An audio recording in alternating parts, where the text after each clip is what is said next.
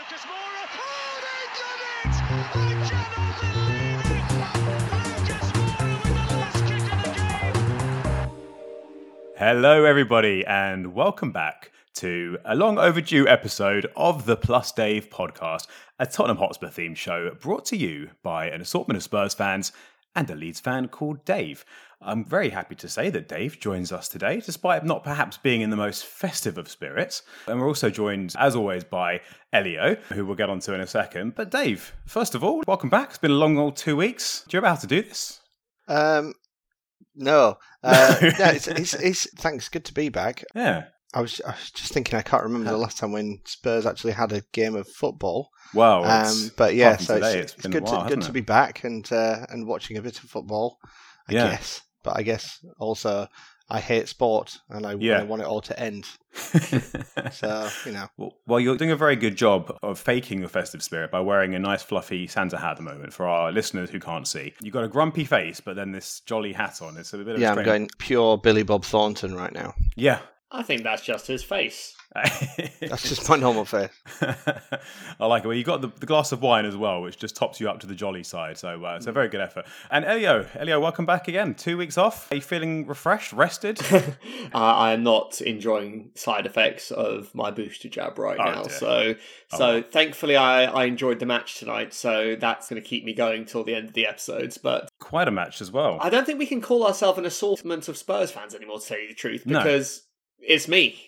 On the basis that you're the host. A duet of Spurs fans. A combo of Spurs fans, maybe. Yeah, I might have to tweak that intro, but it's been a while since I've done this, so I'm going to ease my way back into it. But you mentioned the game just now. Obviously, quite a game. I mean, to say the least, it's arguably the match of the season. I mean, if you're going to wait 2 weeks for a match, then what a match to get out of it. How would you sum up your emotions at this point, looking back on the match? What's kind of your overriding emotion? So, it's a funny one. My dad and I chose not to go because we didn't want to risk catching COVID and getting a positive right before Christmas and having sort of Christmas Day ruined by isolation and all that rubbish. But I was watching it the entire time thinking, I wish I was there. It was, and not just because we played well, which we did, but because it was a genuinely amazing spectacle. It was end to end. It had everything you want out of a football match. Goals, great passing moves, ferocious tackles. It was such a good match. And like I said, if you're going to wait 2 weeks for a match of football, then, and to be fair, I didn't watch any other football in the meantime because I just couldn't be bothered because I was so depressed about our matches getting called off one after the other,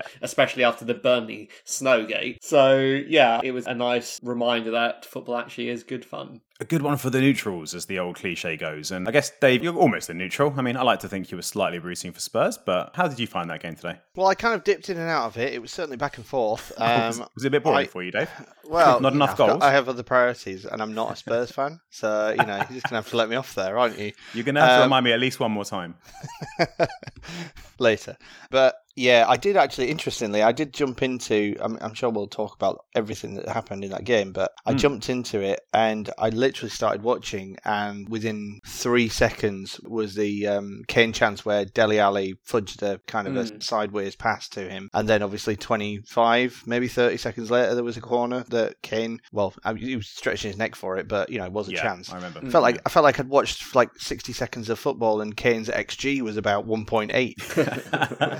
I couldn't believe that he didn't score one of them, to be honest. And even now, as you're talking about specific chances, I'm struggling to put it all together in my mind. And I've made notes. I was saying before we came on air, I've made some notes, but my pen ran out of ink halfway through the match. I've got everything all over the place because there was just so much in that game, so many things. I mean, it's not something we're used to. I mean, most of our games this season. Making notes during the match, you're so much more professional than me. Well, I mean, I try to be. It all falls apart once we actually start recording, but I prepare quite well, apart from my challenge Elio questions, that is. Secret Santa sorted. But yeah, it's the opposite problem. Normally, it's a case of trying to dig out something to talk about in the first half of the season, but today was a crazy game and not really sure where to begin. But Elio, before the match, let's just look at the result. Let's look at it as a 2-2 home draw against one of the best teams in the country, very informed team. How are you looking at the result right now? Taking the performance out of it. Absolutely looking at it as a good result that I would have bitten your hand off before the game. So it's, first of all, never a bad result to get a draw home or away against a team of that quality, but more so, of all the sort of bigger sides, they're the team that we have probably struggled the most against historically. We've probably beaten them the fewest times and lost to them the most times out of sort of their Man United, Chelsea, I guess, I don't really count City because until they won the lottery, we beat them home and away every season. And since, to be fair. And I would have absolutely taken a point before the game and a nice boring match at that. But obviously, as the game evolved, that point of view has changed somewhat. Yeah. And your thoughts on that point didn't change when you saw the lineups of the two teams either. You were still thinking a draw would be a result here. You look at the lineups and Liverpool were missing Van Dijk, obviously, and they had sort of 3 second-choice midfielders in their midfield. So let's say they had 4 players out and you think, okay, we got a chance here. But then we still don't have Romero. Reguilon wasn't fit enough to start. Lucas wasn't fit enough to start because he had COVID. Oliver skipped the same story because he had COVID. There's one over the Højbjerg not even on the bench because of his COVID after effects. So we actually had half of our outfield first choice not playing, and you'd imagine that Liverpool partly decimated and us slightly more decimated, Liverpool would always be massive favourites against us. So I saw the lineups and I thought, you know what, they've still got Jota, Salah and Mane up front. But thankfully, like I always say, football's not played on paper, and if we've got a manager that can actually get players looking like absolutely brilliant new versions of themselves, we've got the guy that turned Victor Moses into the best right wing back in the league. I mean... Yeah. And there are definitely a couple of players that seem to be reinventing themselves already, and we'll get on to talk about individuals in due course, I'm sure.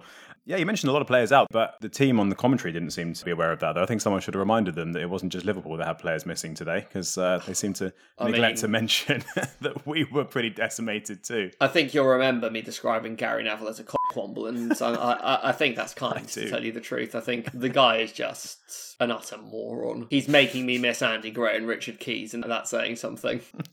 And all their banter. Well, look, there were a lot of chances. It was actually our highest XG of the season, would you believe? I mean, it's quite easy to believe, isn't it? Just what Dave was saying just now. We saw about 2 XG just from Kane in that 5-minute spell. But our actual XG was only 2.46 compared to Liverpool's 1.65.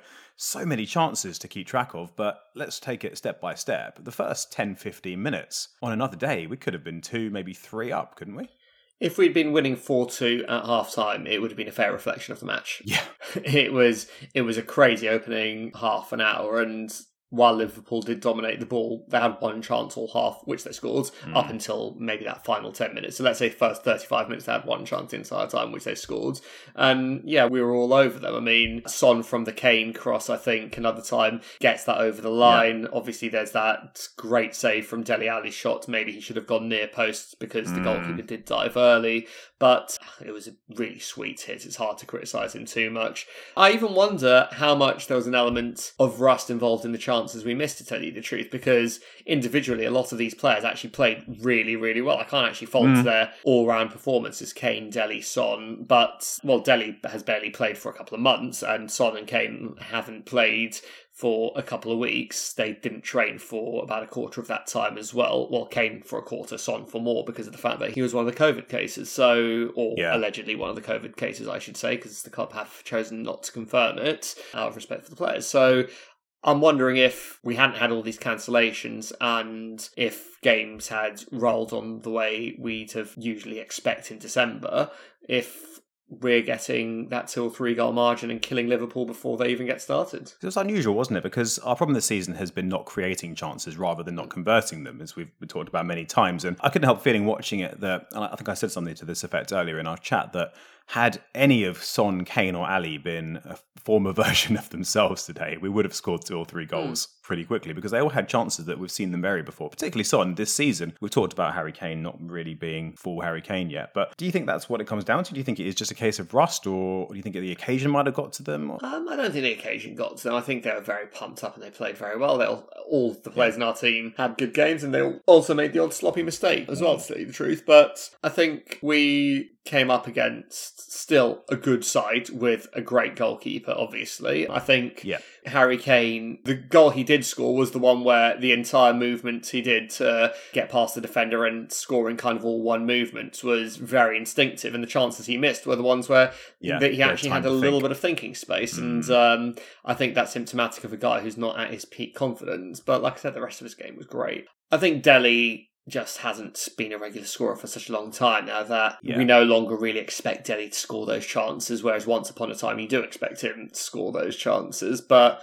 once again, this was his best game in years. I thought he was fantastic today. It was so nice actually seeing Dele break into the box time after time. So nice seeing him actually dribble past people again and actually drive us forward. It was fantastic. And listen, Son goes from the sublime to the ridiculous within sort of one single motion sometimes, but he is our top scorer this season for a reason, and that's because you can rely on him to at least take one chance a game. Yeah, he can almost be simultaneously the best and worst player on the pitch in games sometimes. Yeah. He's the one that is the most threatening and involved, but then seems to make a lot of mistakes because of all the time he gets on the ball. Dave, I want to ask you about the early game, but I'm conscious that you joined a little bit late. At what point can we ask you questions about this match? Have you gone back? Have you seen the first goal at least? Can we? No, I've checked in the highlights. That's a good start. And so I've saw seen the first goal. I'm really interested about Ali's. I guess you can't call it Ali's miss, can you? Because it was a save. It was a save. But, Let's give Alisson credit. I'd be fascinated. I feel like Alisson might have done him a favour there because he got like the featherest of feather touches to it. I think it was probably going wide already. Maybe. But yeah, I'm fascinated to see what happens next with Dele Alli because obviously the news came out from a few sources early in the week to say that he was available for loan in January.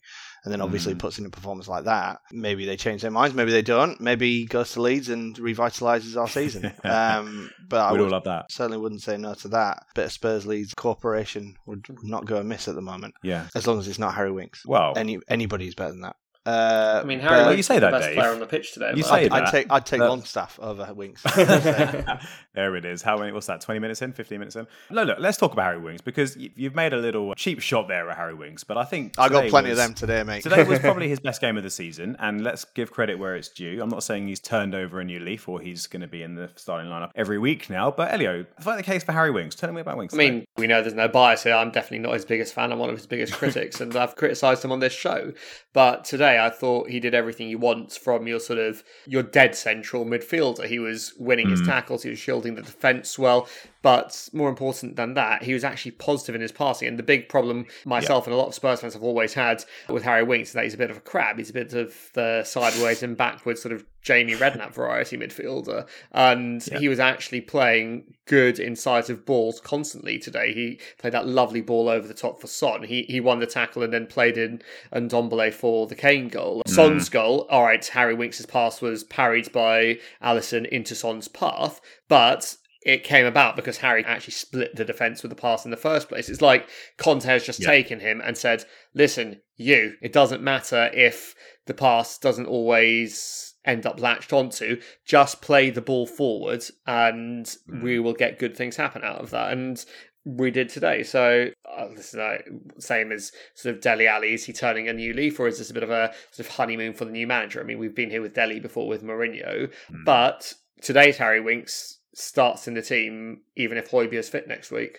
as far as I'm concerned. Any other players that stand out for you that you think had particularly good games or particularly bad games on our side? Or I think Emerson had a poor game. I really liked him as a right back for us. I'm undecided about him as a right wing back, and I think Mane had a lot of fun with him today. I mean, and Robertson too. No shame in that. Robertson had a bit too much fun, obviously, but he just didn't seem comfortable at any point today. Admittedly, against the best left-hand side in the league. That's a heavy caveat for that. I don't imagine he'll have quite the same issues when he comes up against Matt Ritchie next, but at the same time it was a bit of a concern. So if there was a bad performer, him.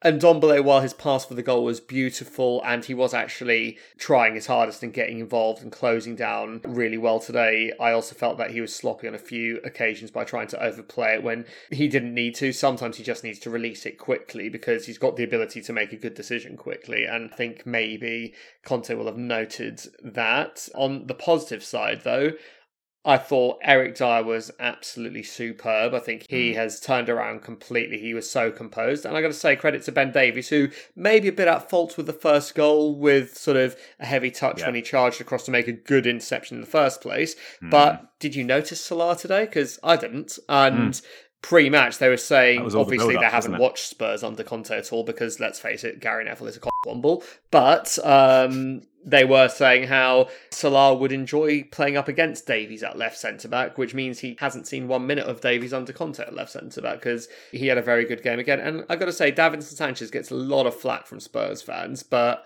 he won so many headers today. He played a couple of really good passes out, as did Dyer, and And you got to say, as a back three up against the best front three in the league, they did really, really well. I think I struggle to blame any of them really for any of Liverpool's goals. I have a question, Elio. Go on. And it's not overly football related. You've mentioned that Gary Neville is a cockwomble twice now. Yes. 3 times. What is a cockwomble? Is it a womble who only finds cocks and makes good use of them? Or is it a cock who only finds rubbish and makes good use of it? I've never thought about it in that much depth. Well, you really should think about the things that you say, Elio, because these are important. We have people who are listening and downloading these podcasts. Like by that definition, cock-wombling is probably a good way of describing how I'm going to be editing this episode. I mean, he's just insipid as a pundit. Massive tangent. But That's we all right. only bring you the best insight into football on the Plus. I'm happy to podcast. justify myself. Well, if we keep saying the word, we need to know what it means. We need to back it up. Essentially, if I were to attach a meaning to it, it would be a non-literal meaning, which would very much be based in the fact that someone is insipid at whatever arts they are performing. In Gary Neville's case, punditry. He's just in the pocket of Big Solskjaer, isn't he? Well, yeah. Well, that's the match for a second. That was great. That was I appreciate that. And always feel free to introduce those tangents. It's great. But I'm trying to go through everything in chronological order here, just so we don't miss any key talking points. So we talked about the goal. Obviously, great tackle from Winks to side off. Really nice pass through from Ndombele. Lovely finish from Kane. We talked about Liverpool's goal as well. Is there any blame outside of Davies and from either of the guys in the middle, Ali and Sanchez, in being out-jumped by Diogo Jota after what was a very nice cross? They weren't really out-jumped by him. It was a bit of a free header, really, and a very well-placed free header as well. It was... He scored 6 headers despite his size for a reason this season. That's because it's a tactic Liverpool use. It was a very nice cut-back cross from a very, very accurate crosser of the ball, and he planted it perfectly, I think. Because remember, when you see things slow motion, they're so much worse, but it would be unfair to expect either Dele or Sanchez to manoeuvre themselves to be able to attack that cross in that split second. Yeah, I totally second that. I think it probably goes for both the goals. You know, you can probably point fingers if you're looking at it in slow motion, but that's drilled in the training ground in the sense that they just absolutely, Robertson and Alexander-Arnold absolutely ping those balls in. And like half of the training session must be the other players learning to work with cushioning the headers because they absolutely drill it at them. So yeah, I don't think there's much blame there. I mean, they're the best fullbacks in the league. And exactly. whatever you want to call them. I can't remember if it was Neville or Martin Tyler, but one of them compared them to Roberto Carlos and Cafu for Brazil. That was stupid, but they are the best 2 in the league. I suppose they're the closest, you can put it that way. I think Kyle Walker might object. I think Robertson might have scored as many free kicks. That's accurate, yeah. I think Kane's free kicks are about as accurate as Roberto Carlos's. Look, Robertson, obviously, he'll be in the headlines for a variety of reasons after the game, and we'll get on to talk about him a bit more. Dave, you mentioned earlier on you had to look at it in slow motion. I think quite a few of the things that happened today, I spent a lot of time watching things in slow motion, and there's a couple that I want to discuss now, just trying to keep things in order. The first one is Kane's tackle, which was obviously subject of a lot of discussion. Elio and I have discussed this already.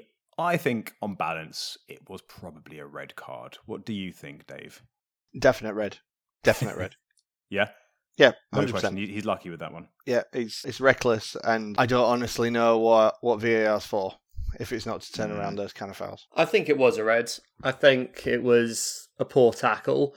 I think the only thing that might have saved him on it was the fact that he did take the ball in the process of it, and he was actually going for the ball in the first place as well, but it was reckless, and if he takes a standing leg as opposed to a leg up in the air, then that could really, really cause some damage. So, I mean, me and you have talked about sort of tactics like that a lot in the past, and I don't think there was any malice in it, but I think it was a bit overheated. He was excited having scored. The crowd were all up for it, and he went in with a bad challenge. But I think he was saved by a lack of intent, most likely, and the fact that he did take the ball. That doesn't mean that he should have been saved by that, but that's the only way I can logic it. Yeah, I think whenever I see a decision like that made, I think somebody's obviously made this decision for a reason, and you try and think about it, and you break it down, and you think it wasn't two-footed. He did have one foot sort of turned to the side. One of the feet was studs up. It was uncontrolled. It was a bit of a lunge, but it was kind of along the ground. It wasn't like he jumped sort of at knee height, like some of the horrendous tackles we've seen. It was out of control, but I think maybe they just gave him the benefit of the doubt on that, and it probably did come down to the fact that, as you say, there wasn't any malice necessarily involved. As opposed to, let's jump forward to the other red card now, Robertson's, which that was an angry kick, wasn't it? I mean, he meant to cause pain. He didn't care if he got ball and man, just ball, just man. He just wanted to kick something, and he did. Great footballer though Robertson is. He's a bit of a scumbag and he has got some form for dangerous, aggressive tackles, including against us. And it wasn't actually his first lunge in the match anyway. It's just the first one that made contact. And I think it was, as much as Kane's, I think, was a clear red. Let's say Kane's should have been a red card. This would then be a dark red, I guess. Like that was the worst challenge of the two. It was really, really bad. And well, this will be a 3-match ban, won't it? Well, he went out there deliberately to hurt the guy. It was an outlandish kick, in my opinion, and the force with which he did it. When you actually see the speed that he charges at him, it's akin to something horrible. Out of UFC or something. It was disgusting. It's nasty. Dave, do you agree that was a dark red? No, not at all. No. Controversial. Just, Explain yourself. Borderline orange card for me. That one. I just. First of all, so a deliberate kick. Let's get this out of the way. Are you Gary Neville in disguise? I don't understand why we even bother with the. You best take a look at that on the screen, mate. It's fucking drama. It's nonsense. When was the last time any decision wasn't overturned when somebody was told to look at the screen? It's basically taken the entire situation out of the hands of the referee and given it to the fucking mob. Yeah. Sorry, I'm swearing too much. Getting too aggressive. So, get it all out of your system, Dave. It's Granit Xhaka's fault. But yeah, basically, I thought that was a definite yellow. It would have been a definite second yellow, obviously, if he was already on a yellow, which he probably should have been already by that fact. But if we're not totting up, I don't understand why that's a red card. I think he went for the ball. He missed the ball, don't get me wrong, but he's not endangering that player. I think he does endanger the player. I don't even think it's reckless. He absolutely scissored his legs. Yeah, he got him with his leg on leg contact. He scissored his legs around him, like he literally didn't twisted scissor his legs around him. He swinged his left leg, and he got the other guy's leg. He didn't boot him. He got him with his leg. He didn't get him with his foot. We'll have to disagree on this one. I think it was intentional. I don't understand why it was turned into a red card. To be honest, I think that was just peer pressure from the referee, which is what VAR apparently is nowadays. I mean, the referee did a horrible job all game long anyway for both sides. He was so inconsistent within the match, which is always horrible to see. He's just a weak ref, Tierney. He shouldn't be refereeing anything above sort of under 16s. But I thought there was no intent to get the ball. I think he was frustrated that they just conceded the goal they conceded straight after taking the lead, and he just went in to take his anger out on Emerson. I don't think he even knew where the ball was when he made that tackle. I must admit, that's what it looked I think if you add them up in terms of potential of injury, that's lower than Kane's. I think Kane's had quite possibly. But I agree with that. Kane's probably had more potential of injury, and that's why I think his should have been a red. But I think Kane's was an attempt at the ball, even if it was a very bad attempt at the ball, whereas I think Robinson was taking the law into his own hands. This was Ben Thatcher territory. I see what you're saying, but at the same time, there's plenty of professional fouls that go around where people just get frustrated and do something stupid and get a booking, and it doesn't go to VAR, and the peer pressure doesn't land on the referee, and the referee collapses. Yeah, but they're not usually at this cancels pace. a yellow and puts a red out. Usually it's a small kick or a tug. I just think it's it just feels. I knew. Don't get me wrong. I knew as soon as it went to the screen that it was going to get sent off. That was what that written. means. Yeah. But yeah. In fairness, it did Liverpool a favour because they were better with 10 men than they were with 11. Yeah, that's a good point. Well, yeah, to be honest, Spurs were on top and they were looking for the killer blow at that point, and it kind of did slow the game down, and it kind of did.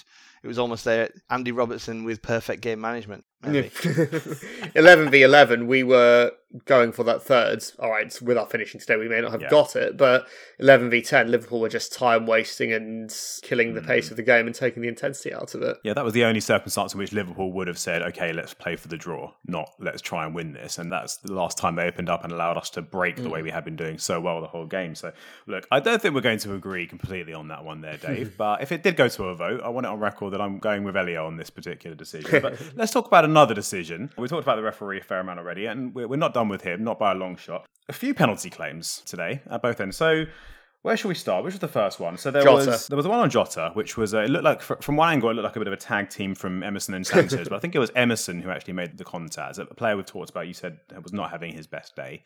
Player, in fact, Elio, you said you'd sub off for Doherty after no more than 33 minutes. I might add. So what do we think of that? Because it was clumsy at best, wasn't it? On first instinct, it was a Stonewall penalty. I've seen it back since I've got home, and also actually heard the referee's justification for it, or maybe it was VAR. It was a justification for it of some description, and then watched it with that in mind. And apparently the reason it wasn't given as a penalty is because they believed Jota actually stopped deliberately to receive the contact. And if you actually watch it back, it looks exactly like that. Now, maybe I'm seeing that now that I've got those words in my head, and I wouldn't see that otherwise, but if that's the justification for not giving it, then I've always got frustrated by players getting penalties by essentially initiating the contact. So I'll go with that. But listen, real time, it looked like a penalty, and I was surprised it wasn't given. And I was then surprised that VAR didn't give it afterwards. Dave, over to you. This I missed, and it didn't make it onto Sky's highlights. Oh, that tells you all you need to know, really, So doesn't it? it obviously wasn't a penalty. No. Well, look, don't you fear, because there were a couple of other penalty shouts, and I'm hoping at least one of them made them on. So there was another one that didn't really receive too much attention. I must admit, I shouted penalty when I saw it, and it was the one with Harry Winks, just on the edge of the box, and I think it was Matip who made contact with him. And Elio, we talked about this again. You thought this one might have been a penalty. I mean, Harry Winks was in the box by the definition of in the box, which is at least 1 foot on the white line or within, and he was taken out by Matip, and no ball was touched in that motion. So I'm not quite sure what the ref was watching in that instance. I thought that was as much of a penalty as Jota's one, if not more so. And let's say as much of, to try and seem at least a bit impartial on it. But I mean, I think the ref had it in for Harry Winks, because Harry Winks got clattered in the second half as well, just outside the area, and absolutely nothing was given. I think he must have reversed over the ref's dog or something like that. If anyone has any theories as to what Harry Winks did to the referee, then please send them in. Dave, did you catch that one? Did you see the Harry Winks challenge? There wasn't much fanfare around it. It was very quickly summarily dismissed. Afraid not. Afraid not. Going through Swing and a the miss. BBC text chat and the Plus Dave chat on WhatsApp. But certainly from what I saw from the BBC text, it must almost be better to watch the games from that perspective for you sometimes, just to see I us kind of chatting. dip in as soon as it gets tasty. It's like, okay, I should probably pay attention now. I'm going to have to put it on. I'm going to have to stop watching The Grinch. Okay, well, look, to be fair, there were so many incidents in this game that I'm not surprised I had to cut it at a certain point with the highlights. So there was another penalty shout, wasn't there? There was Dele's. This one I saw. Dele's one, yeah. Right before their goal to take the lead. So Dele, he's one-on-one, ball over the top, takes it down. Arguably could have done better, but he definitely went down and there was definitely contact. But what do you make of the sequence of events there? I don't think it was a penalty at all. I think he went down a bit too easily. I would have preferred. I don't think he dived. There was obviously contact. There was obviously a push. But I think he played for it. I don't even think he played for it. I think he felt the hand and he went down, and the hand wasn't really forceful enough to make him go down, and the ref made the right decision there for once. So I don't think it was a penalty. However, the old cliche is that if you do actually give that push, if you do put your hands on someone in the box, you're giving the ref a decision to make. And while I don't think it was a penalty, I'd be curious as to whether that would have been awarded had we been a Northwest team playing in red or sky blue. Basically, I think either Manchester clubs or Liverpool would get that, or at least get proper VARing of it. So I think, all right, that sounds very conspiracy theorist, but we all know it's true. I mean, if we didn't already, perhaps it was confirmed moments later with the second Liverpool goal, because there's certainly a fair degree of controversy surrounding that one. What do we make of that? Listen, I don't even know what the rules are anymore. I don't, so I'm not going to profess to say, according to the rules, that should have been disallowed, or according to the rules, they got it right, because I think the way they treat handball has started confusing the hell out of all of us lately. But, and you'll know I've said this previously, so this isn't just me making this up because it favours Spurs. I've always had the belief that an accidental handball when the hand's in a natural position, i.e. something that sort of, it would have hit the body anyway or anything like that, if it's a defender doing it in his own box, it shouldn't be a pen. But not making himself bigger as the... Exactly. But I think if it's in the other box and it leads to a goal, I don't think the goal should be allowed. And this did lead to a goal, because if that doesn't happen, Lloris doesn't palm it into Trent's path, who doesn't cross it straight onto Robertson. So the rules may well say that's a good goal because it was an accidental handball. I don't think an attacking handball that leads to a goal should ever be allowed, personally. That's my opinion. So I think we got screwed. Well, this is how I understand the rules, and correct me if I'm wrong, feel free to jump in, because I'm not claiming that I know them all entirely, but this is how I interpreted that passage of play and what happened according to the rules. And I've always understood, at least with the recent rules on handball for attackers, if the ball touches your hand in any way as an attacker in the build-up to a goal, the goal should be disallowed. And the issue today was whether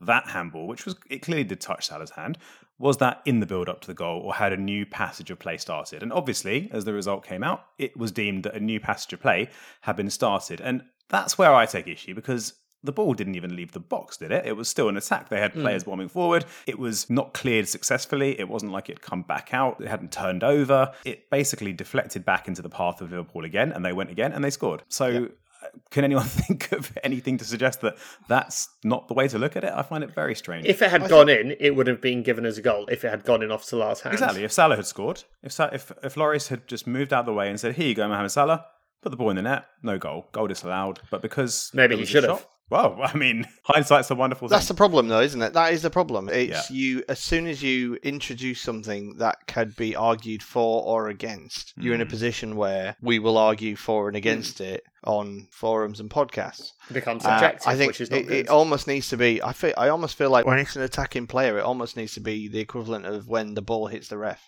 Like, just stop. Yeah. Game stops. You can't handball it in the area when you're attacking. You can handball it in the area when you're defending, as long as it's not making your body bigger, as you said earlier. Yeah. And we can take a look at it, because I believe there's something called VAR, which is a completely, fair way of understanding whether something is or isn't a foul or infringement. So it's simple. Yeah. All you do is make sure that the team that is on offense, attacking, as you would say in England, don't know why I said offense. The offense, would clearly immediately stop the game if it touched their hands or their arms. Whereas if you're in defence, you can probably play it out in the same way that they do that ridiculous offside bollocks, and then take a look at it afterwards. It's easy.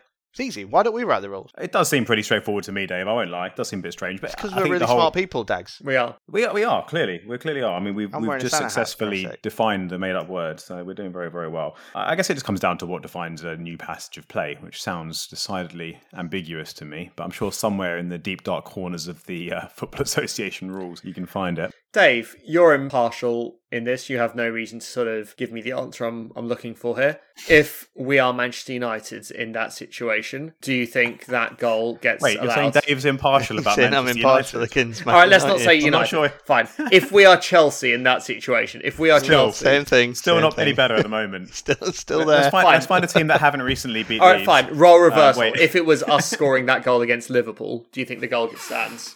Oh, this isn't a conspiracy theory, to be clear. I really hope it would. I really hope that I'm not into conspiracy theories. I'm really quite hopeful that the world isn't against smaller teams and there's no corruption big in teams. football. Everyone knows that, right? Only at the very highest level. I mean, I don't think it's a conscious bias, but I do think Man United aren't at the highest level, so maybe it's not against them.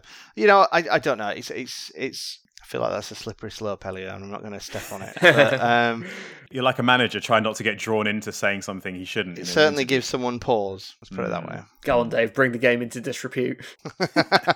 I'm surrounding the referee right now. What's the Football Manager response? It's like, I don't want to say anything that will get me in trouble.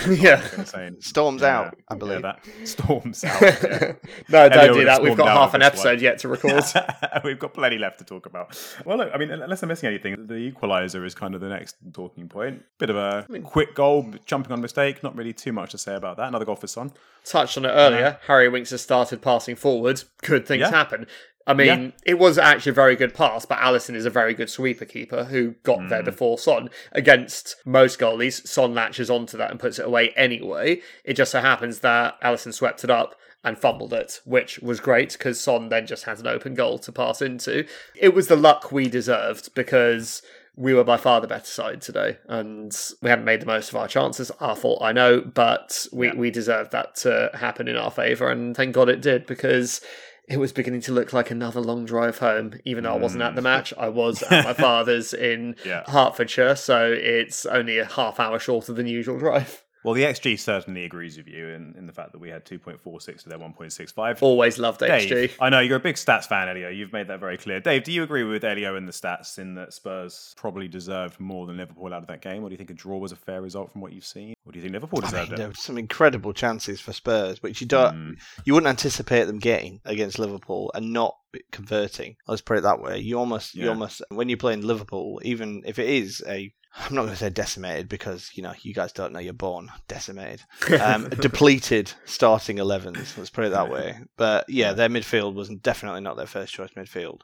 And, they've had to replace Virgil van Dijk with a £40 million defender. Oh, exactly. Yeah. What are they going to do? But yes, a depleted midfield, you see it as an opportunity, you go for it. You played well, they played okay, but they have real talent and they just click when they're playing well, and that's exactly what they did for the 2 goals. They were just right people.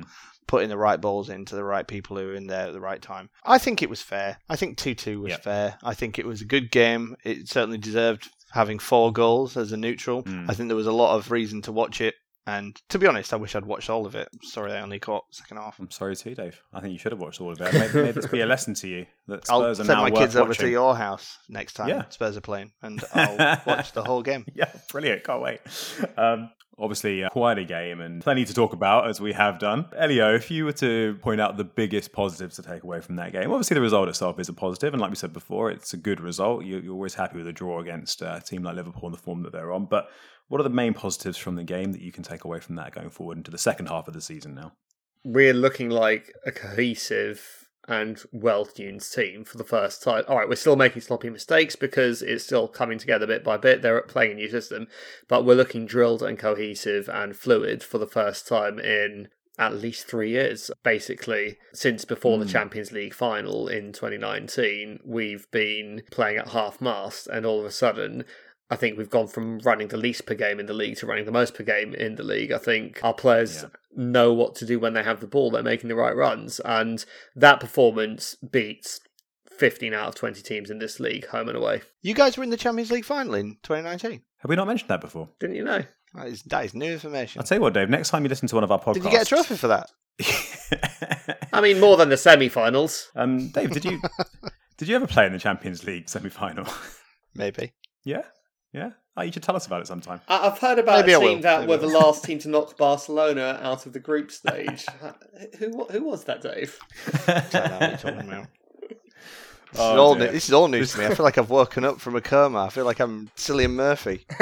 This is in danger of going way off the rails, and we've already taken many tangents. So, Elio, let me ask you another question about today, but also kind of segueing into our next couple of games. Obviously, our next game, in theory, is going to be a cup game. It remains to be seen whether that's going to go ahead. But either way, looking ahead to West Ham or Crystal Palace, which is our next league game, out of the players that came in today, the ones who weren't in our regular first team, are there any that you'd like to see get another start anytime soon?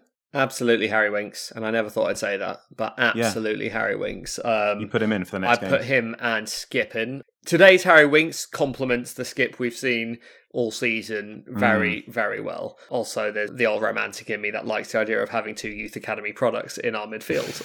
Then the decision is whether you play as sort of the spare in the 3 kind of breaking forwards in Delhi, or the guy who's more likely to find that through ball and make that space in Ndombele. And that's the decision you have to make. But I guess Lucas is in that conversation there as well, isn't he? Lucas is as well, but I almost feel that the way they played in the 2 up front formation today, instead of the 3 up front that we've been playing with Son, Kane and Lucas, our attack gelled a lot better. Whereas with Lucas in the side, the reliance on him to do so much of the heavy lifting for the other 2 means that there will be games where I think we struggle to break through. And also, Lucas is an incredible option with his pace and his energy to bring off the bench, whether you're trying to close a game down or whether you're trying to win a game. And that should be factored in too. Listen, we've got a squad that's a little bit ragged at the moment, and after 2 weeks of not playing, they're going to have 3 games in the space of a week in theory. So I'm sure we'll see a couple of different lineups. I think the nice thing to see now is that for the first time maybe this season, we appear to have options in midfield rather than just a best midfield and a backup and a plan B. We actually have the luxury of being able to perhaps pick different combinations for different opponents. It's what happens when a manager actually coaches the players. Amazing, isn't it? Who knew? Who knew? Yeah. I mean, football's quite simple, really, isn't but it? what the fuck was Mourinho doing for 2 years? I mean, Dave, care to add anything to that? I'm just going to say I knew. Yeah, exactly. Yeah, Dave knows what it's like to actually have a coach. Well, look, let's talk about the next game. I mean, what do you want to talk about? Do you want to talk about the West Ham game, or do we want to kind of wait and see if that actually goes ahead? Or because it's kind of up in the air a little bit, isn't it, with everything that's going on at the moment? Let's hope it goes ahead, because if it does, I think we'll win. That's probably all there needs to be said right now, because let's face it, we've got the Palace game as well, and we don't want to go into too much depth about a match that may not happen, but it would be nice to get to the semi-finals of a cup competition. I like the League Cup. It's the only trophy I've seen us lift in my lifetime. We have to like the League Cup, don't we? You have to. When would the semi-final draw be? If we, assuming that we're going to steamroll West Ham as you've just confidently asserted, I'm joking, but if we do win, will we know by our next episode who we're playing in the semi-final? No, I don't think so. I think it'll probably be next week. Oh, fair enough. Okay. But the games are usually in January, end of January, the two legs of the semi-final. But I've seen us, I obviously saw Woodgate winning it once. I saw Alan Nielsen winning it for us the other time. I've also seen us lose a few finals in it. And I've got better memories of that than the FA Cup, to tell you the truth. And I also never quite understand why we value the FA Cup quite as much more than the League Cup as we do. Because I think the League Cup's actually harder to win because of the lack of amateur sides. So there you go. Aside from the fact that the semi-finals are 2 legs, which is mind-boggling in this current climate, there is a potential for the last 4 to be Arsenal, Chelsea, Liverpool and Spurs. I mean, that shows... What happened to the magic of the cup? That's pretty cool, isn't it? Where are the giant killings? Oh, get over yourself. It's all good, and well, giant killings. Well, Sunderland could beat Arsenal. Let's hope they do. Brentford could beat Chelsea. That's actually not that unlikely based on Chelsea's current form. Well, there you go. But poor Chelsea don't have any players, right? Oh, don't get me started. No, please do. I was hoping to get Elio started, actually. That was me trying to light the fire. Well, obviously we need to at least allude to what's gone on with the COVID havoc the last couple of weeks.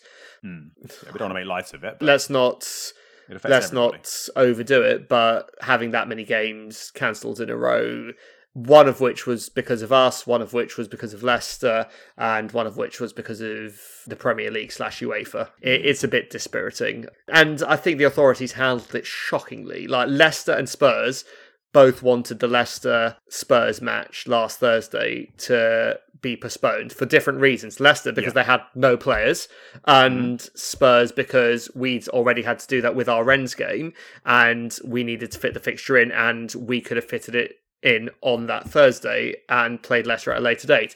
Premier League refused to accommodate it. We're likely to get kicked out of the Europa Conference League now, and Leicester, on the day of the match, when the players were already up in the hotel, still ended up getting postponed. The Premier League are an absolute joke. They are run by buffoons, and the amount of sporting integrity involved at the highest level of this sport is absolutely shocking. Primary school children would do a better job. If they found cocks, they wouldn't even know what to do with them. They would not womble any cocks. I remember when this was a professional outfit, guys. We started so well. It's Christmas. Way back in the first few episodes, we were taking this so seriously, Dave's drunk on wine and misery. It is Christmas, to be fair. It is Christmas. I'll let everyone off. And look, let's take it back to one of our earlier episodes, because, of course, one of our first maybe 2 or 3 episodes was actually discussing the last time we played our next opponents in the league, Crystal Palace, which was a horrible game, if I may cast you back to the dark days of Nuno. We lost 3-0. I believe we had a red card.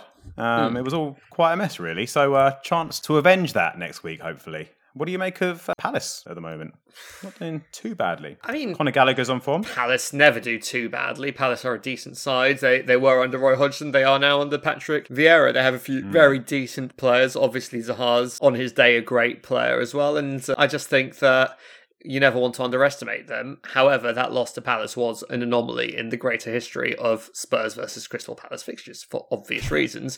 And I would be disappointed if we don't gain some form of revenge on Boxing Day. If we play like we did today, what's your prediction for the scoreline?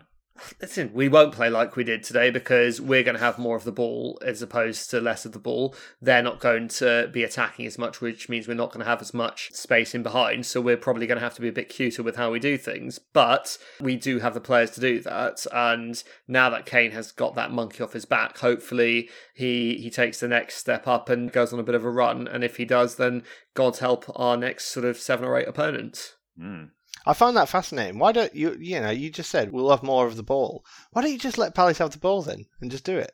Because you played great today. If you did exactly what you did Mourinho's today, tactic. You'd win 6-0. Yeah, but I'm sure Palace will have some say in that as well. I mean, they're probably going to come to us to just play in their own half. Well, then what happens? Is it just a ball in the centre circle and you all just going, go on then. Just stubbornly You have standing it. by. No, after you, I insist. I think everything I've heard about Conte is that he adapts game by game to whoever he's facing. He's, let's not go Tinkerman levels, but he really does gear everything he does towards the next opponent. And I'm sure he'll get it right v Palace. I think everything I've seen about Conte managing Spurs so far shows me a guy who actually knows how to set a team up and then change things in game as well. There you go. Brilliant. Well, guys, unless you have anything in particular that you were desperate to get off your chest, I feel like we've got quite a lot of our systems in the last 50 minutes or so. But was there anything else you'd like to add before we move things along and maybe start up a little festive challenge, Elio? Or Yeah, I'm just thrilled we haven't touched on Leeds. I mean, shall we? Oh, Dave, you know what? I had every intention of asking you about Leeds. Let's move on. You've just kindly reminded me. In all seriousness, Dave, and I'm not being a troll here because, football is a strange game and this could well be us in a few weeks, but are you genuinely worried or are you still thinking, long way to go, a lot of teams I'm only worried if we keep having injuries and keep not getting COVID. I feel like that's how you survive in this league. You just need COVID and less injuries, whereas we've got the opposite. We've got no COVID and we've got loads of injuries. Our bench against Arsenal was, I said a creche like 4 weeks ago. I didn't realise, what's less than a creche? A maternity unit. Yeah. Do you think there's an argument? You've just alluded to the fact that teams that have had more severe COVID issues have had fixtures called off, whereas you've had, let's say, more traditional injuries and you've had to play the kids. Do you think there's an argument to say that, given that these players, by and large, seem to be double vaxxed, by and large, do not seem to be getting seriously ill from COVID, that maybe when a squad does end up paper thin before it, teams should be lumping it and just dipping into the under-23s that don't need to be registered as part of the squad. Of course, that's how I've been saying that, but I feel like a monster saying it. But the only problem is that has the potential to devalue the competition because, ultimately it's the sponsors that pay the money and the money is spent because it's good quality football, like the game we just watched with Spurs and Liverpool. If it was Spurs under-23s and Liverpool 23s, it would be a different game. That's the how fairy tales start as well. And also the fact that Chelsea didn't even bother playing 23s on the bench is just unforgivable. Yeah, that's a bit silly, Don't play if you've got 15 fit players in the first team, then pick 4 people who deserve it out of the under-23s, or don't have a 23s and disband the whole chuffing thing. Because what is the point? Chelsea are a horrible club. It's a joke of a club. Chelsea are a horrible club. Is that all, Elio? Is that what you want to say, or elaborate, or is that? You've known my long-term views on Chelsea, Daggers. I have, yes. You remember when they had Mourinho managing Terry and Drogba in the team? If I may quote you, I recall I asked you why you hated Chelsea, and you said, it's simple. Their chairman's a wanker, their manager's a wanker, and their captain's a wanker. So, and their fans and their star striker. I think I involved them as well. Did you? Oh, well, I was trying to, They're a filthy club. Well, I've never liked Chelsea just because of the history that Leeds have had. I've been chanting that we should wash our mouths out and get our father's gun for 25 years, but this is just, I feel like this is a new low. Tuchel has played such a ridiculous holier-than-thou card here by saying, we should have got it postponed, and then putting 5 people on the bench, 2 goalkeepers. I mean, it's such a and not a bad empty first gesture. Team, all things it's considered. such an empty gesture. The people that he played on the bench were perfectly acceptable first team players, and if he dipped into his 23, he'd be able to find perfectly acceptable people to go on the bench that he'd probably only put on at the last resort.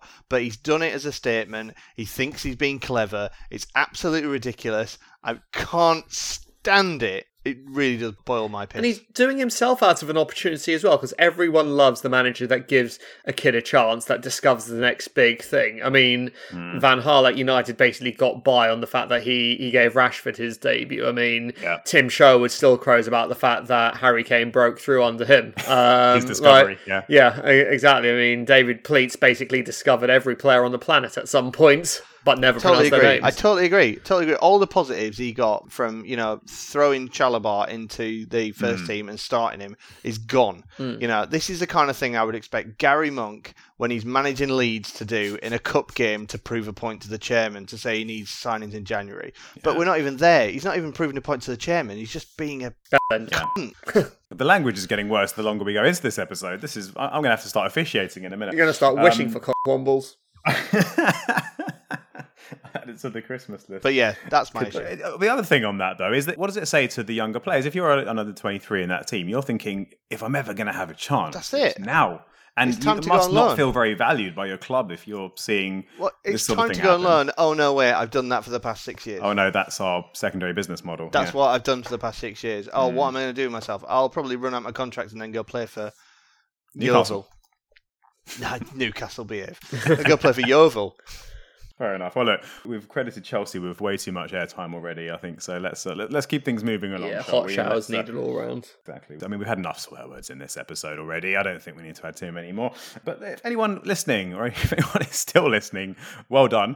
And I hope you're enjoying our long-awaited return to a podcast. But if you have anything to contribute, if you have any thoughts on what was an absolutely insane game with Liverpool today, or anything Spurs related, anything to do with the whole situation at the moment and our upcoming games, then please, as always, get in touch with us and follow us on social media. Our accounts on both Instagram and Twitter are at +DavePodcast. And we do have an email address, which is plusdavepodcast@gmail.com. So we'd love to hear from any of you. Please get in touch. And no matter how ridiculous, wild, crazy, controversial your thoughts might be, we'd like to hear them. We might even read some out if we get some. So please get in touch. But next on the agenda is Challenge Elio. And it's been a couple of weeks, so guys might be a little bit rusty. It's a straight shootout 1-on-1 this week. Dave versus Elio. Dave, Elio doesn't think you should get double points anymore, so I'm curious to get your thoughts on that. I think you've proven yourself as an equal. I mean, I've had a few glasses of wine, so I feel like I should get double points today. Is there some kind of handicap system? And it's Christmas. I never would have known, by the way. Don't forget it's Christmas. It is Christmas, which is, it's the time for goodwill towards all mankind. Yeah, and, Leeds have been having a tough time recently, so... I feel like you should. You want sympathy points? Okay. Yeah, I'll take them whenever they come. I'll tell you however what, they come, whenever they come. You'll be quite happy with the questions I've gone with today because they're not the answer the most Spurs. No. They're not the most Spurs-centric questions. In fact, one of them has nothing to do with Spurs, as is often the case. And one of them is a Spurs question technically, but it's one that I think is fairly universal to non-Spurs fans and just generally about world football as well. And it's borderline trolling, actually. You could be forgiven for thinking you wrote this question, actually. You'll understand as I read it out. So... an interesting, startling stat I read recently, which you may have heard, is that no fewer than 45 players have left Spurs since we last won a trophy and gone on to win silverware elsewhere, amassing a combined total of 136 trophies between them. Now, I should stress that this includes things like the Charity Shield and leagues in, shall we say, lesser countries, not lesser countries. That sounds like a horrible thing to say, but less important or less esteemed leagues, I believe, shall we say? Yeah, I think that's probably the diplomatic way of saying it. But nonetheless, they are trophies.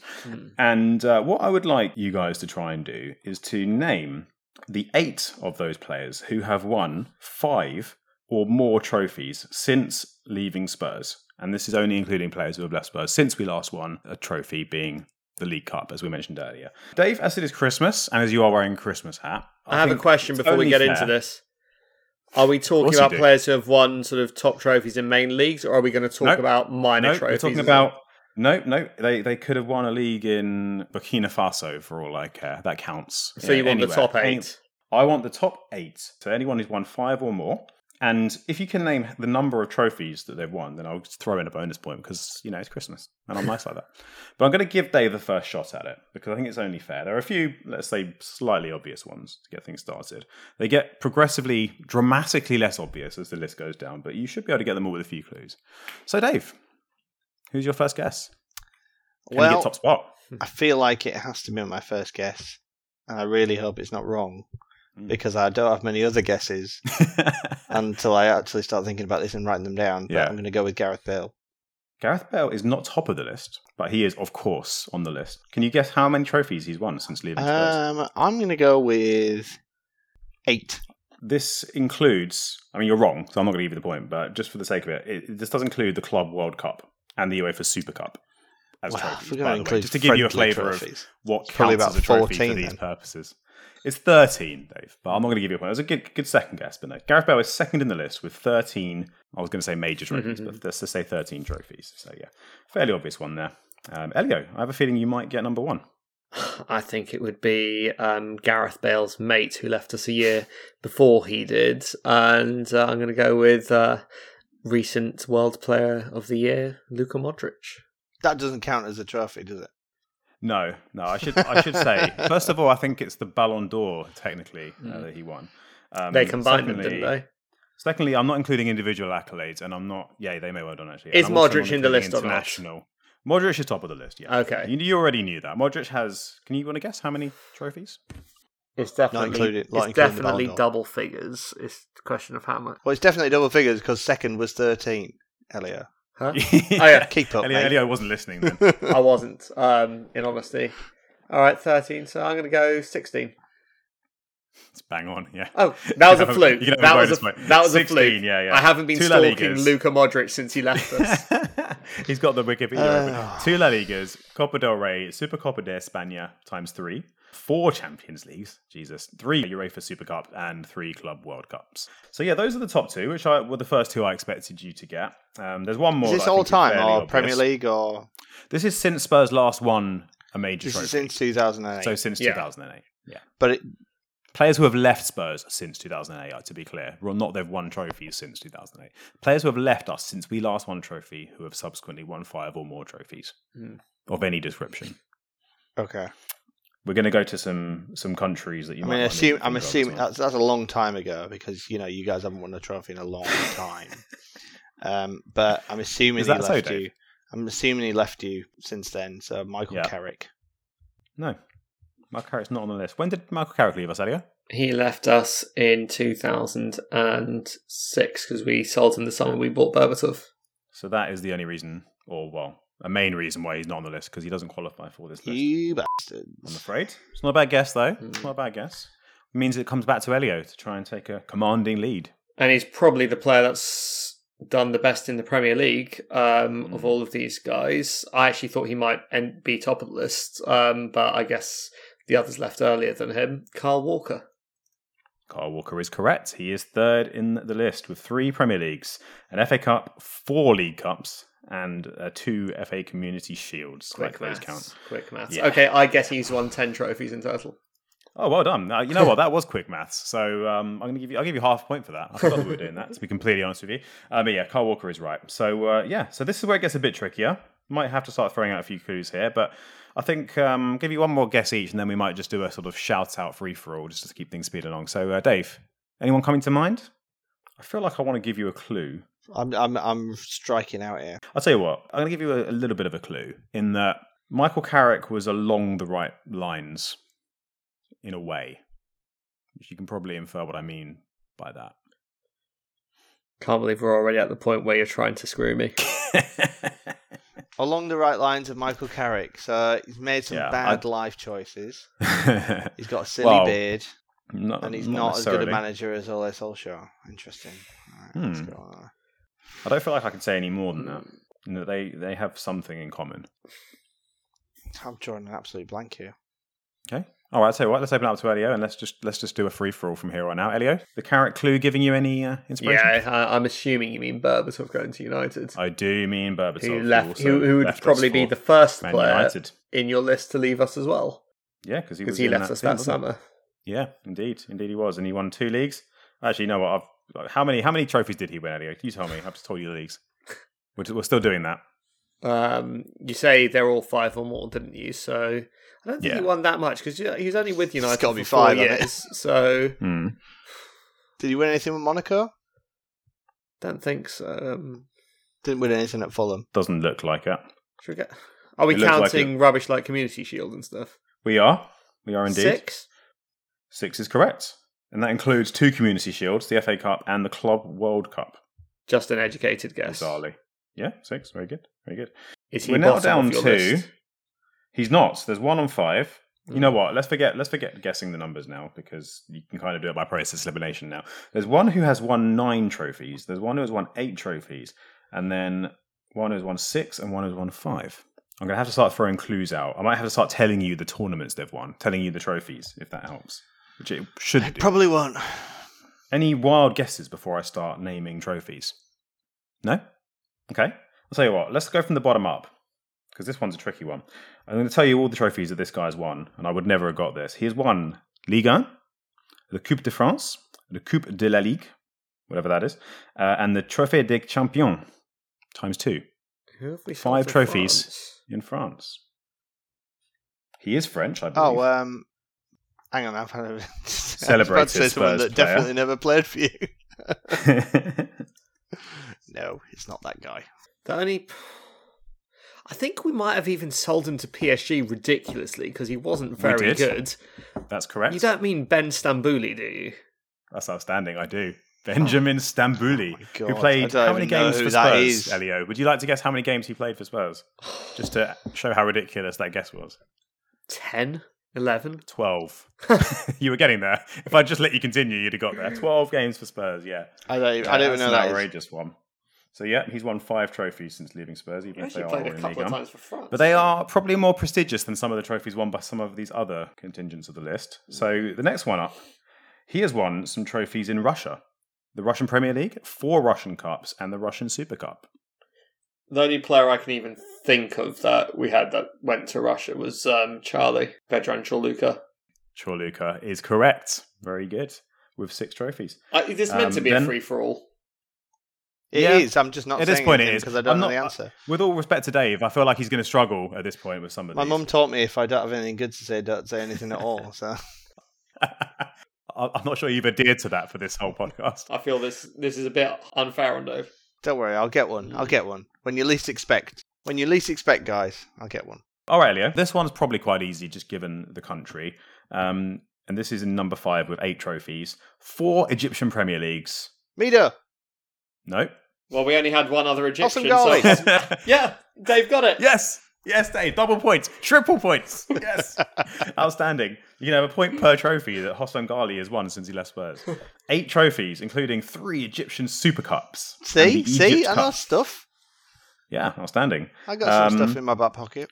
Next up is a man who you will both be familiar with, who has won... I'm going to go backwards with his trophies on this because it'll really give it away if I go with the first one. But he's won the Copa del Rey. Well, He's won La Liga. The Cora. Trippier's not been at Atletico that long, and we haven't had any others at Madrid. So I'm going to go with a guy who unexpectedly ended up at Barcelona via China, Paulinho. Correct. It is Paulinho. I really also wanted winner to get in there while he of was the giving Chinese this big Super chat League. about Yeah, how he you knew were the about to. answer. Paulinho. I wish you had much. Yeah, did win Paulinho. Elio. 3 With your times big winner chat. of the Chinese Super League and 2 times winner of the Chinese FA Super Cup and the Chinese FA Cup, AFC Champions League, which I'm assuming is the Asian Champions League. And yeah, 9 trophies Paulinho has won since leaving us, which is quite Is startling. he still in his prime, Paulinho? I don't know if he ever had a prime, did he? Before No. we signed him, surely. He was a rubbish footballer. Touted as the next Frank Lampard or a Lampard-esque player. He's 33. He made me miss Jermaine Genius. He's 33. We used to call him Paulinus, actually, I remember. That was our nickname for him. The Brazilian Jermaine Genius. So yeah, Coward of a footballer. that's that Coward. question. Wow. I'm old-fashioned, Dave. I believe midfielders should take responsibility for doing something with the ball, and Paulinho just hid. He always seemed to get himself marked, one of those. Is that old-fashioned or is that just good sense? He went from China to Barcelona to China. Didn't He was fancy it. It's like, I wonder if I've still got it. No, better go back to China. Nope, this is a big mistake. I'm I going to earn immediately even more regret money, this. but in a league where I'm one of the 10 best players. And by to be default. fair, he then went back to China and played 19 games and scored 13 goals on loan. So he How must many have played goals up do you front. think you would score in the Chinese Super League, Dave?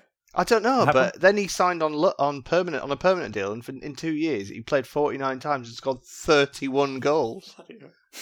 Jesus. Just one of a long list of players who have had significantly more successful careers either side of playing for Spurs. He's a goal Right. machine. I think he is a massive. He Goal basically machine. he is basically Barcelona's transfer policy of the past decade in a nutshell. Yeah. I was shocked when I saw that it signed him. I have to Still admit, not as I bad was as them getting completely Kevin Prince shocked. Boateng, who also Oh my played God. for AC Milan. Who's probably, I'm surprised he's not on this list, to be fair, because he's played for some big teams. Jesus, yeah. Wow. Then Probably not again, far AC behind. Milan even had Adel Tarabs for a bit. God, yeah, exactly. Right. Lucky guys. Question 2, guys. And this one, as I mentioned earlier, has nothing to do with Spurs. It's just a general world football question. There's a lot of talk recently about the Ballon d'Or. We've mentioned it once already here. And the Ballon d'Or winners over the last God knows how many years have been pretty easy to name because it's been the same 2 guys over and over again. And the runners-up, by the same token, have also been pretty easy to name. So what I would like you guys to try and do is to name every man who has come 3rd place in the Ballon d'Or for the last 20 years. And there are 15 of them. Many of whom obviously have won it more than once. So there are, 15 men who have finished 3rd place in the Ballon d'Or since 2001. Who's going to go first? And I feel like I need to give you the first shot at this one now, Elio, just because, you'll be upset if I don't after giving Dave the first go last time. It's only fair, isn't it? All right. So I don't think it means anything. here we go. First guess. Neymar. Neymar is correct. Neymar has been 3rd place twice in 2015 and 2017. Dave. Neuer. That's a rogue one, but it is right. In 2014. I remember him It's actually- after the World Cup, wasn't it? And it was still a Messi-Ronaldo situation. Yeah. He's not the only goalkeeper in here, actually. Interesting. Oh, that's a clue. That's a clue. A clue just before Elio's turn, but he probably doesn't need one this early. I'm going to go with Iniesta. Iniesta is correct, finishing 3rd in 2012 when Spain won I'm going to have to the go European for his mate, Championship. aren't I? Javi. You might have to go for his mate, and his mate is actually the guy with the most 3rd place finishes. Thanks Did he get a to trophy couple for of that? his mates. No, unfortunately not. No. Maybe if it was a Spurs player, we'd have given him one. But he has a trophy. He has 3rd place in 2009, in 10, and in 2011. Right, let me just mark down who's getting these so I remember. Elio, next name. It's a bit easier than the last round, isn't it? Lewandowski. No. Surprisingly. Well, Probably he finished because- second just now. Yeah, he finished 2nd. I thought maybe he was probably would have 3rd last year. probably would have finished top. We're just Probably naming would have won people it that finished. had We're they done just it naming last people year. that finished 3rd, right? Yeah. Just 3rd, yeah, just 3rd, which is a tricky one because they're the lesser This is a punt, discussed but ones. I think it might be a trick question, so I'm going to say it. Messi.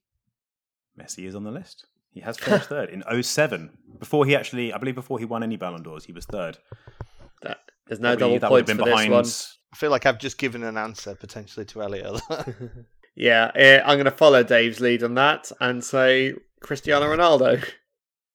Cristiano Ronaldo is correct. Interestingly, he didn't come 3rd until 2019. So he was really? on the Wow. list, yeah. I mean, I don't think he was in the top 2 every year other than that, although most years he has been, obviously. Well, I mean, obviously not every year in this because it starts in 2001, but 2008, I think, was probably his first one, or 2009. Dave? Playing names left? I have faith in you.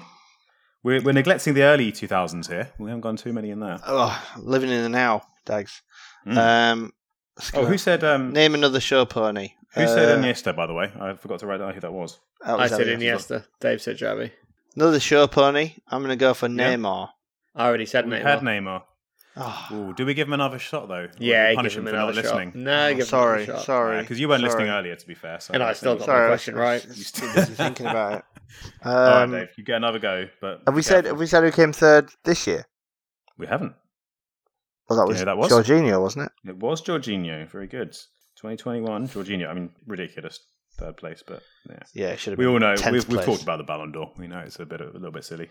Yeah, for some But reason he we're is talking about on it again. The list. Here we are. it's a bit of And fun, here we isn't it? are. It's Christmas. That's my excuse for everything. So you're saying the last 20 years, yeah?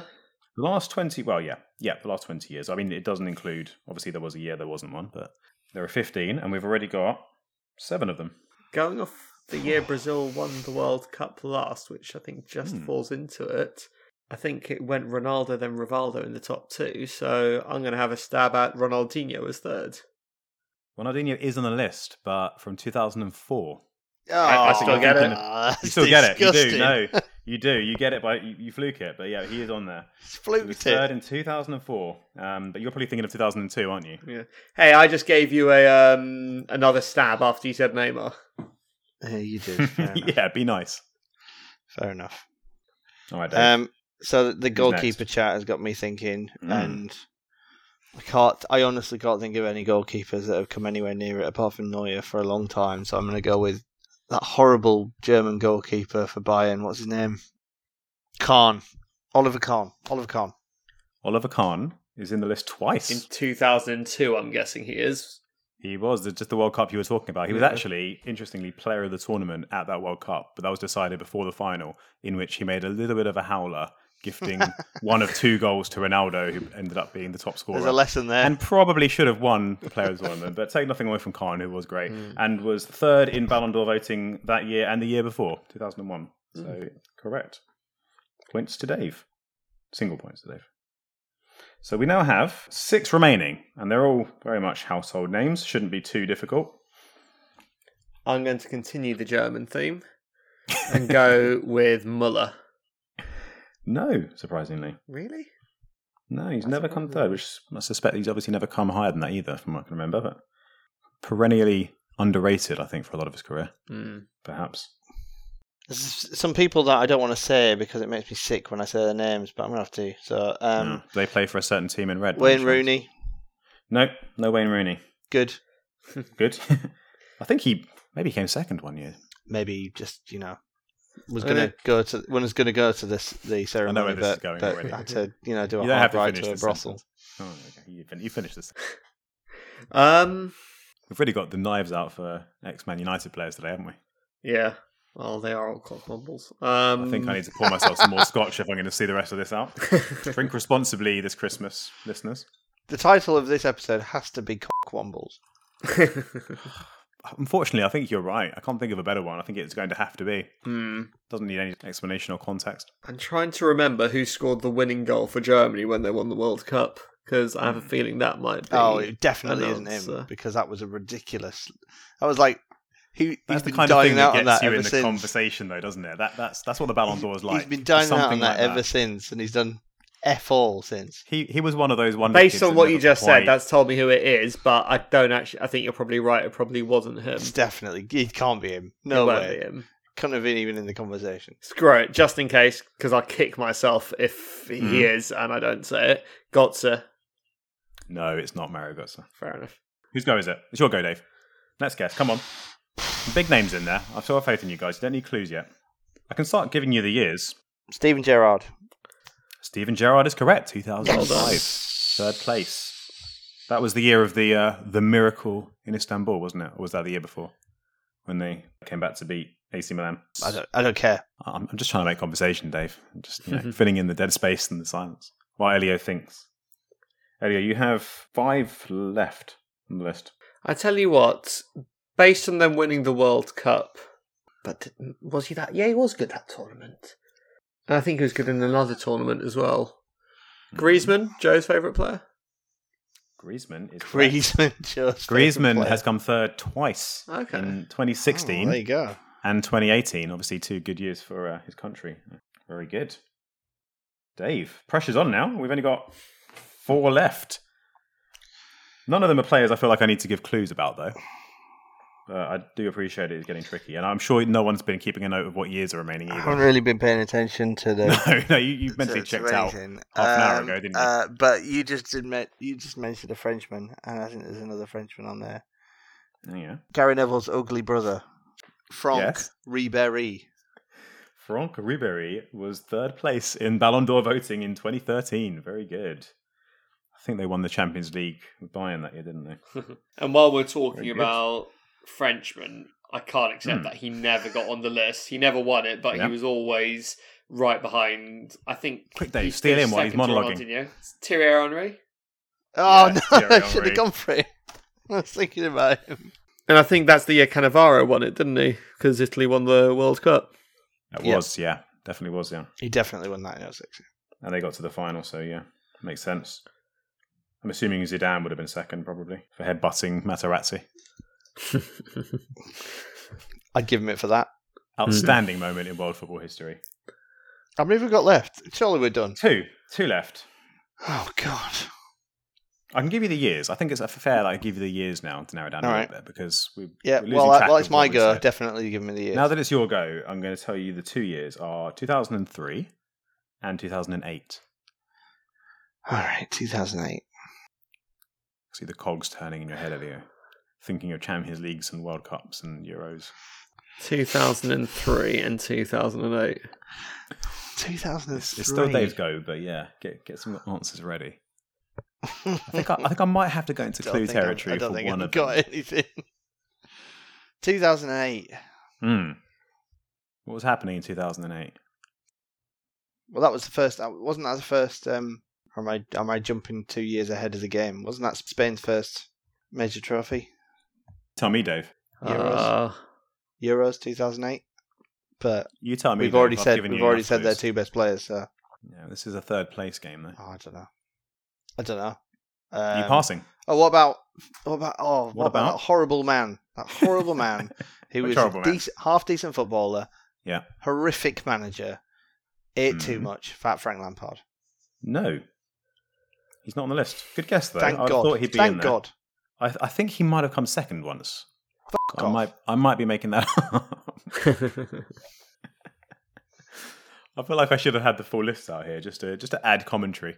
2003 and 2008, you said. 2003 and 2008. Elio, any guesses? Where's your mind taking you? Or do you not want to give Dave any clues? I'm out. Dave's already thinking about the Who Am I game. 2008. You did say just now that Spain won their first competition that year. So I think it must be a Spaniard. But who? We've said the two. Third. Like Dave said, we've said and wasn't their best players. Just because he scored the goal in the final, I'm going to go with Torres. That's a very good guess. It was Fernando Torres in 2008. Man, did I just give that to him? I applied the Gotzo logic. Yeah, 2008. Which was that? That would have been a Ronaldo year, or I don't know, or a Messi year. I'm guessing it's one of those two. It's probably going to be one of them. I'm going to go out on a limb, and I imagine Iniesta probably would have been second. Oh, I don't know. Who knows? It doesn't matter, because all that matters is who was third place in the Ballon d'Or in 2003. A year that did not, sadly, have a World Cup or a Euros, but it did have Champions League, I assume. No, it was not Postman Pat, a.k.a. Fabio Capello, but good guess. It's probably steering you in the right direction, though. See, that was back in the days when people not called Messi and Ronaldo won it. It was. But it was certainly in the days where you were watching football, so I think I'll still give you an outside shot at it. I'll give you this clue. There is a distinct difference between him and every other player in this. Very vague clue. So it's a defender. It must be a defender. Who won the Champions League in 2003? No idea. Wasn't that Liverpool's ridiculous final? No, that was completely. We were talking about that earlier, weren't we? I think that was later. But you're inching closer, Elio, I'll tell you that. Dave doesn't even care about me giving you clues, he just wants it to be over. Yeah. You're taking baby steps towards this man. There's no international tournament, so that's what I've gone for. Nope. So he is a man, so that's a clue. I did say men at the beginning. I didn't want someone to call me out afterwards and say you forgot to mention all the women that have won the Ballon d'Or or come third. I did say men. So it's a defender, because you said it's maybe not like anyone else, and we've had midfielders, strikers, and goalkeepers. It's good powers of deduction. Who won may the be correct. Champions League in 2003? Who's a famous defender? That was the all-Italian final. It was Maldini. I mean, it's Elio's go, so regardless, he gets the points. But I'm curious to say who said that first, because you were right there with him. Is that right? It's Maldini. Paolo Maldini. Yeah. 2003. I mean, good on him. I mean, it's extra impressive when a defender gets in the reckoning, especially without winning a World Cup. Well played, Paolo. There you go. So wonderful hair. I'm not even going to count that up, but that looks quite even, just on my E's and D's that I put on my little screen here. Dave's wearing a dressing gown, but it looks like a smoking jacket on the poor definition feed. It's actually a cardigan. Oh, is it? Right. With togs. So Dave, you've traded in your festive Santa hat for a comfy cardigan.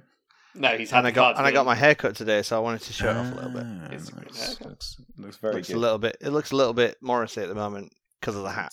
It's lovely. It's just such a shame that our listeners can't see this, and this isn't a video podcast, really, isn't it?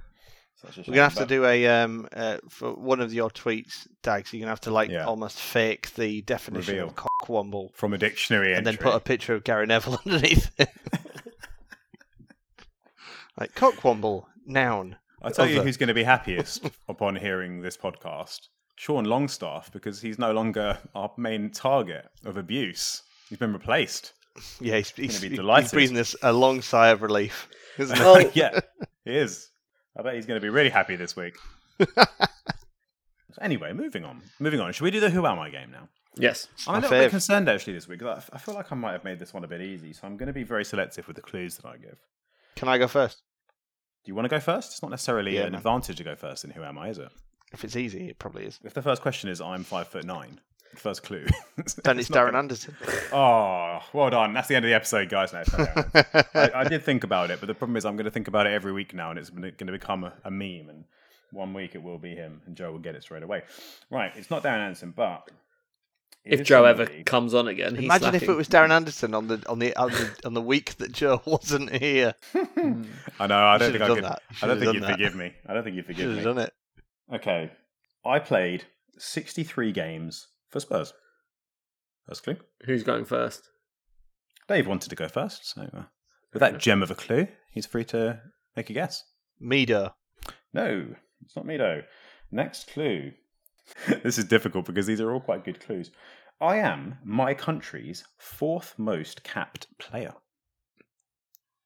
Okay, so it's definitely not Darren Anderson. We're still in the stage where I'll be very upset if one of you gets it, so try and make bad guesses. Fourth most capped player, Sergei Rebrov. No, it's not Sergei Rebrov. Okay, this might narrow it down a little bit. I scored 2 goals at the 2010 World Cup. We've got a bit of a time frame now. Anyone jumping out, Dave? Dave, are you with us? Yeah, I'm thinking. Okay. So that was after you last won a trophy. Mm. Not sure what that's relevant for, but okay. I feel it's very necessary. I've Have there been complaints recently that you've not been a big enough troll in the podcasts? just had a bit of wine. Mm. No, nothing's jumping out at me. Okay. Shall I throw out another clue? I have played in 5 top flight leagues. 5 top flight leagues. I've not written them down, so I might need to check that out in a bit. But Stephen That is Pienaar. no, it's not Stephen Pienaar. As a child, playing on the streets, I idolised Romario. Yeah, that narrows it down. I mean, it might at least give you a bit more of a window in terms of when he was playing. But I mean, we know he was not. playing in 2010 for a start. Yeah, but was that beginning? Was that later? Get the calendars out. Start doing some maths. Is that not helping? No. Okay. No, not Another really. clue. Another clue. This one, I wouldn't be surprised if one of you gets it off the back of this. I have played with Zlatan Ibrahimovic and Cristiano Ronaldo. Kevin Prince Boateng. No. By the way, are you just both shouting it out, or are we going back and forth now? Or was that your go? We're going back and forth. Okay. Yeah, we're just going So back now and on forth. Dave. I really want to read one of these out, but I feel like it might be a big giveaway, just because it's very funny. But I'll read it out eventually anyway. All right, this is one that I think might tip it off for Elio. I once scored, and this is a Christmas-themed clue, I once scored 2 goals for Spurs in an away win on Boxing Day. I don't know what his name is. You don't know what his name is. That's going to be a problem, Dave. Yep. You want to think about it, or no? The next clue is a good one, though. You'll like the next clue. You passing? Go on. No, I pass you. As a pundit, I recently described Harry Maguire as really shit. Oh, I've seen it. Oh, I can't remember his name. Elio, have you got it? Yes, got it. I don't have it from Van that. der but Vaart. It was my go. Oh, That's controversial. Just calling him out. I'm just saying Van der Vaart. It was Van der Vaart. Van der Vaart. Controversial. Elio, I believe sincerely that you were about to get that. But I disagree. did you get it before that clue? Had you thought of it by then? Only from the played with Zlatan and the fact that he scored a couple of goals. That's where I got it, but I couldn't remember his name. There was Zlatan at Ajax and obviously Ronaldo at Real Madrid for about 5 minutes before they... I mean, you can give it to Elio, sure. Yeah, but, yeah. You know, Just out of charity, you yeah? should Should we give let it him to have me. the points? You should give it to me, but, you know, if you want to be charitable... I'm happy give to it give Elio, Dave that's fine. a draw, given his enthusiasm there. In fairness, I do believe that Dave knew who it was earlier. I just think that knowing the actual name is quite important when it comes to quiz answers. There was one more clue, actually, which I think would have given it away, and I deliberately left it to last. Is he And a that was helicopter that pilot? No, it's probably better. It might even be better than that. I've recently started a new career as a professional sportsman in another sport. Yeah, I put handball. sport in inverted. No. I No? put sport in inverted commas because it's darts. Oh, Van I der can't- Vaart I is can't now wait. a professional darts player, or at least he's trying to be. amazing. Oh no, his if we're girlfriend not- is a handball player. If we're not Oh, that's investing right, in a random Spurs footballers Guess Who game, then I don't think- know what I we're think doing missing with a our trick lives. here. quite I think when frankly. when we stop recording, we need to discuss this before someone There's else money in does it. that. Before one of There's our money in listeners that. takes our idea. We could even do if you're rows listening, by, don't steal our by idea. position. We could do rows by position. I love Like it. defence, midfield, attack, goalkeeper, coaching staff. Does he have a helicopter license? Does he only have 4 teeth? Is it Joe Jordan? Yes, it is. Move on. Well, look, we're now an hour and 40 minutes into what has been our most rowdy podcast in quite some time. I think we should all stay very sober for the next one, I think, even if it will be Boxing Day. But so that's not going to happen. But we'll probably wrap things up there because we've got a lot to look forward to next week. And apologies for making you guys wait 2 weeks for this episode. It's been a bit of a theme in football recently, but we didn't have a whole lot to talk about last week. And I think we'd all earned a break. And obviously we're back with a bang this week with quite a game to discuss. And hopefully we have some interesting games, or at least one game to discuss next week when we come back to talk about the Palace game and maybe even the West Ham game, and to look forward to what lies ahead after that. So all that to look forward to. And of course, this being our last episode before Christmas, on behalf of the Plus Day podcast, I wish everybody, all of our listeners, a very Merry Christmas, wherever you may be. And hope Especially to see you Big again. Mike. Especially Big Mike. Yeah. Big Mike being Joe Brooker's dad, Mike Brooker. So yeah, big Merry Christmas to him as well. Never misses an episode. He's our number one fan. And we will, of course, be doing some more Challenge Elio and probably swearing way more than we should and drinking more than we should and all kinds of fun like that. So we hope to see you all again next week. Please get in touch with us on Twitter and Instagram at Plus Day Podcast. You stay classy, Spurs fans, and we will see you next week. Here's Lucas Moura. Oh, they've done it! I cannot believe